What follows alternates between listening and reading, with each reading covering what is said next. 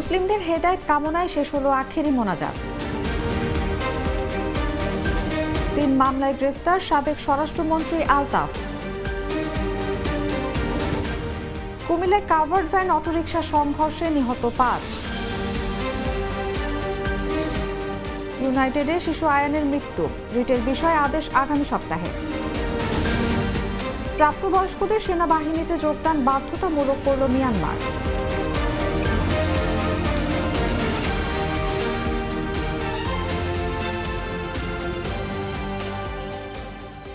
এতক্ষণ শুনছিলেন সংবাদ শিরোনাম। দর্শক, আমন্ত্রণ দুপুর 2টার সংবাদে। সাথে আছি আমি অনুভা বিশ্বাস।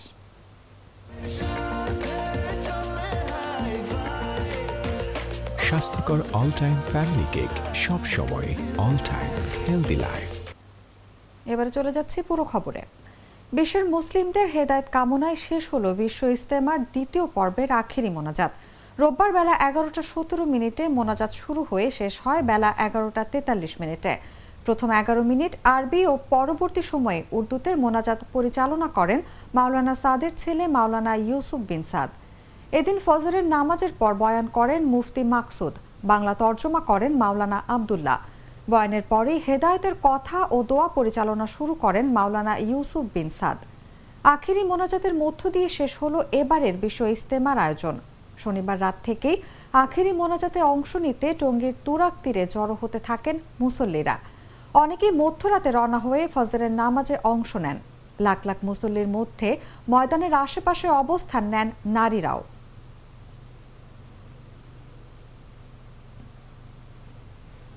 রমনা মডেল থানার পৃথক 3 মামলায় সাবেক স্বরাষ্ট্রমন্ত্রী ও বিএনপির vice president air vice marshal Aftab Hossain চৌধুরীকে গ্রেফতার দেখিয়েছেন আদালত। আজ রোববার ঢাকায় অতিরিক্ত মেট্রোপলিটন ম্যাজিস্ট্রেট মোহাম্মদ সুলতান সোহাগ উদ্দিনের আদালত শুনানি শেষে গ্রেফতার দেখান। অসুস্থ থাকায় আলতাফকে শুনানিতে ভার্চুয়ালি কারাগার থেকে উপস্থিত দেখানো হয়। এর আগে গত 7 ফেব্রুয়ারি তার গ্রেফতার ও জামিন চেয়ে আবেদন করেন। এরপর ঢাকার chief metropolitan magistrate Rezaul Karim চৌধুরীর আদালত শুনানির জন্য 11 ফেব্রুয়ারি দিন ধার্য করেন। গত 28 অক্টোবরের বিএনপির মহাসমাবেশকে কেন্দ্র করে তার বিরুদ্ধে রমনা মডেল থানায় 4টি মামলা হয়।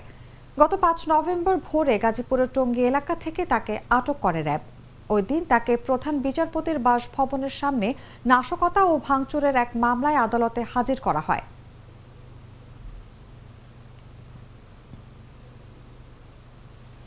কুমিল্লার দাউদকান্দিতে কাভার্ড ভ্যান ও সিএনজি চালিত অটোরিকশার মুখোমুখি সংঘর্ষে 5 জন নিহত হয়েছেন। এ ঘটনায় আহত হয়েছেন আরও 2 জন। তাদেরকে আশঙ্কাজনক অবস্থায় ঢাকা মেডিকেল কলেজ হাসপাতালে পাঠানো হয়েছে। রোববার সকাল 10:45টার দিকে উপজেলার গৌরীপুর কচুয়া সড়কের মহানন্দ এলাকায় এই দুর্ঘটনা ঘটে। স্থানীয়দের বরাত দিয়ে দাউদকান্দি থানার ভারপ্রাপ্ত কর্মকর্তা মুজাম্মেল হক জাগো নিউজকে বলেন, সকাল 10:45টার দিকে কচুয়াগামী একটি কাভার্ড ভ্যানের সঙ্গে বিপরীত দিক থেকে আসা সিএনজি চালিত একটি অটোরিকশার মুখোমুখি সংঘর্ষ হয়। এতে ঘটনাস্থলেই 4 জনের মৃত্যু হয়। আহত হন অন্তত 3 জন।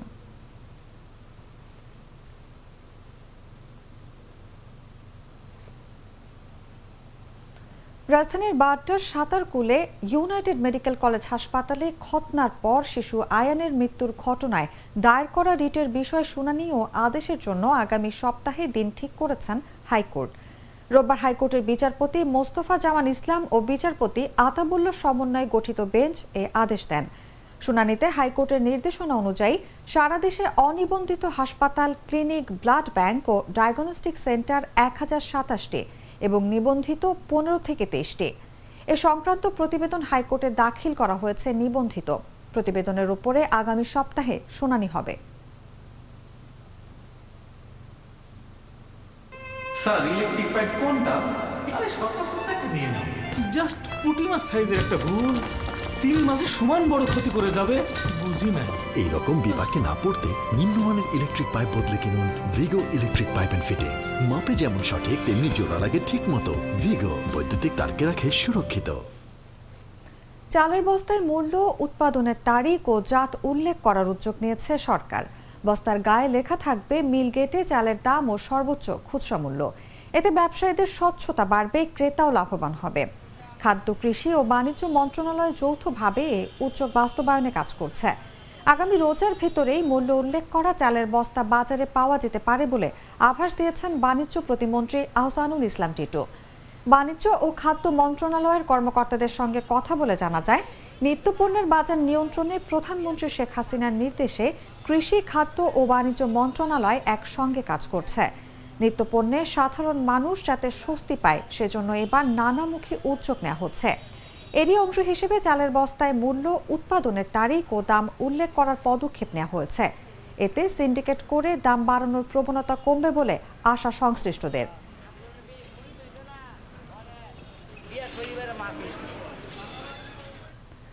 তাপমাত্রা বেড়ে ক্রমেই কমছে শীত, আওতা কমছে শৈত্যপ্রবাহের। শীত আরও কমে আগামী 24 ঘন্টায় দেশ থেকে শৈত্যপ্রবাহ দূর হতে পারে বলে জানিয়েছে আবহাওয়া অধিদপ্তর। শনিবারের তুলনায় রোববার সকালে দেশের বেশিরভাগ অঞ্চলেই সর্বনিম্ন তাপমাত্রা বেড়েছে। এদিন সকালে সর্বনিম্ন তাপমাত্রা 8 ডিগ্রি সেলসিয়াস ছিল পঞ্চগড়ের তেঁতুলিয়ায়। ঢাকায় সর্বনিম্ন তাপমাত্রা ছিল 17 ডিগ্রি সেলসিয়াস।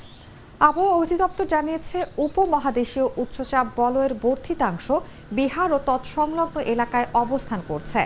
মৌসুমের স্বাভাবিক লঘুচাপ দক্ষিণ বঙ্গোপসাগরে অবস্থান করছে।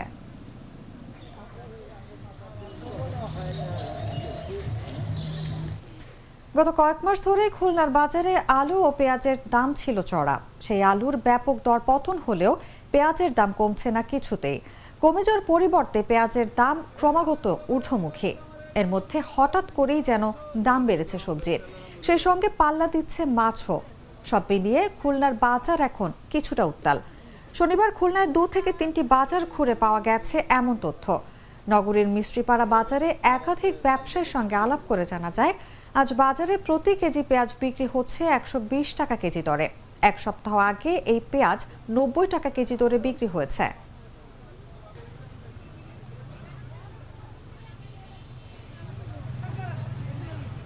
জানাবো আন্তর্জাতিক সংবাদ।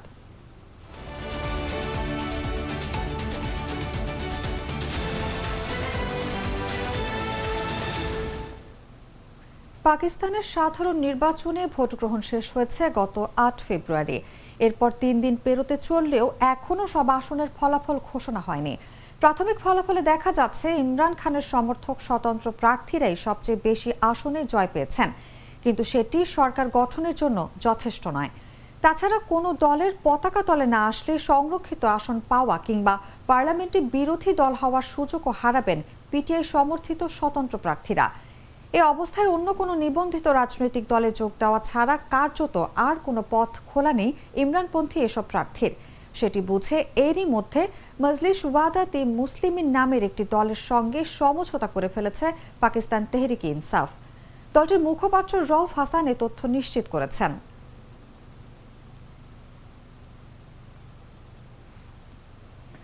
মিয়ানমারে প্রাপ্তবয়স্ক নাগরিকদের জন্য সামরিক বাহিনীতে যোগদান বাধ্যতামূলক করেছে দেশটির জান্তা সরকার। এমন একটি সময় এই ঘোষণা আসলো যখন বিদ্রোহী গোষ্ঠীগুলোর সঙ্গে দেশটির সামরিক বাহিনীর ব্যাপক সংঘর্ষ চলছে। 2021 সালের ফেব্রুয়ারিতে এক সেনা অভ্যুত্থানের মাধ্যমে বেসামরিক সরকারকে হটিয়ে মিয়ানমারের ক্ষমতা দখল করে সামরিক বাহিনী। কিন্তু গত 1 মাস ধরে বিদ্রোহী গোষ্ঠী এবং অভ্যুত্থান বিরোধী যোদ্ধাদের সঙ্গে একের পর এক যুদ্ধে তাদেরকে পরাজিত হতে দেখা যাচ্ছে। এ অবস্থায় শনিবার দেশের প্রাপ্তবয়স্ক তরুণ তরুণীদের সামরিক বাহিনীতে যোগদান বাধ্যতামূলক ঘোষণা করল জান্তা সরকার। নতুন ঘোষণা অনুযায়ী এখন থেকে 18 থেকে 35 বছর বয়সী সকল পুরুষকে মিয়ানমারের সামরিক বাহিনীতে যোগ দিয়ে অন্তত 2 বছর কাজ করতে হবে।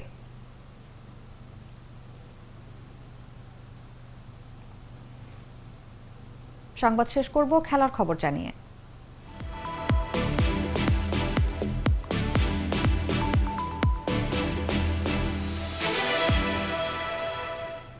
3 মাসও হয়নি আহমেদাবাদের নরেন্দ্র মোদী স্টেডিয়ামে হওয়া বিশ্বকাপ ফাইনালের, যেখানে তুমুল প্রতিদ্বন্দ্বিতাপূর্ণ ম্যাচে স্বাগতিক ভারতকে হারিয়ে বিশ্ব চ্যাম্পিয়নের মুকুট পরে নিল অস্ট্রেলিয়া। ঠিক 84 দিন পর আরও একটি বিশ্বকাপের ফাইনালে মুখোমুখি ভারত এবং অস্ট্রেলিয়া। এবার ছোটদের বিশ্বকাপ তথা অনূর্ধ্ব 19 বিশ্বকাপের ফাইনাল। দক্ষিণ আফ্রিকার বেনুনিতে ছোটদের বিশ্বকাপ ফাইনালে অস্ট্রেলিয়াকে হারিয়ে বড়দের হারের বদলা নিতে চায় ভারতের যুবারা। শুধু রোহিত কোহলিরাই নন, সৌরভ গাঙ্গুলি, সচিন টেন্ডুলকাররাও এই ম্যাচের দিকে তাকিয়ে থাকবেন। 2003 বিশ্বকাপের ফাইনাল জোহানেসবার্গে এই অস্ট্রেলিয়ার কাছেই পরাজয় বরণ করতে হয়েছিল সৌরভ সচিনদের। বেনোনি থেকে সেই জোহানেসবার্গের দূরত্ব মাত্র 38 কিলোমিটার। জুনিয়রদের হারিয়ে সিনিয়রদের পরাজয়ের প্রতিশোধ নিতে পারবে কি ভারতের অনূর্ধ্ব 19 দল? যদিও প্রতিশোধের ভাবনা মাথাতেই নেই ভারতীয় অধিনায়ক উদয় সাহারানের। দর্শক, এই ছিল দুপুর 2টার সংবাদে। এতক্ষণ সাথে থাকার জন্য ধন্যবাদ সবাইকে।